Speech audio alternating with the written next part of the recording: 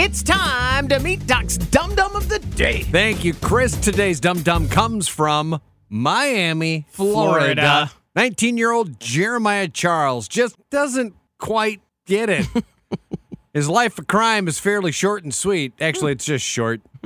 What he did isn't real sweet. Jeremiah carjacked a Lyft driver. Okay. He got in the vehicle, a Toyota Corolla, and physically attacked the female driver. Huh. She says he started punching her from the back seat until she got out of the car. Thankfully, she's okay. Yeah. She even got a car back. And how that happened is the really juicy part of the story. Okay. It wasn't just coincidence that Jeremiah got in a Lyft driver's car. He had ordered the ride himself through the app, just like you're supposed to do. That's how Lyft works. Right. A part of that process is providing Lyft with your name. Sure. So what did Jeremiah do? He ordered the Lyft. Yeah. Under his own name. Right. Let me say it again. Mm-hmm. Jeremiah Charles used the name Jeremiah Charles to order a Lyft he fully intended to steal.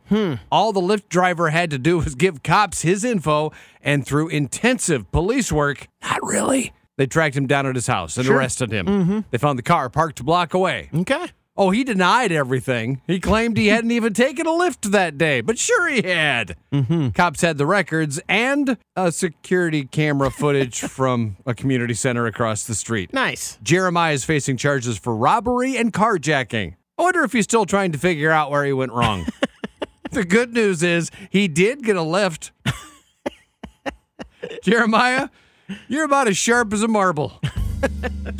And you are Doc's Dum Dum of the Day.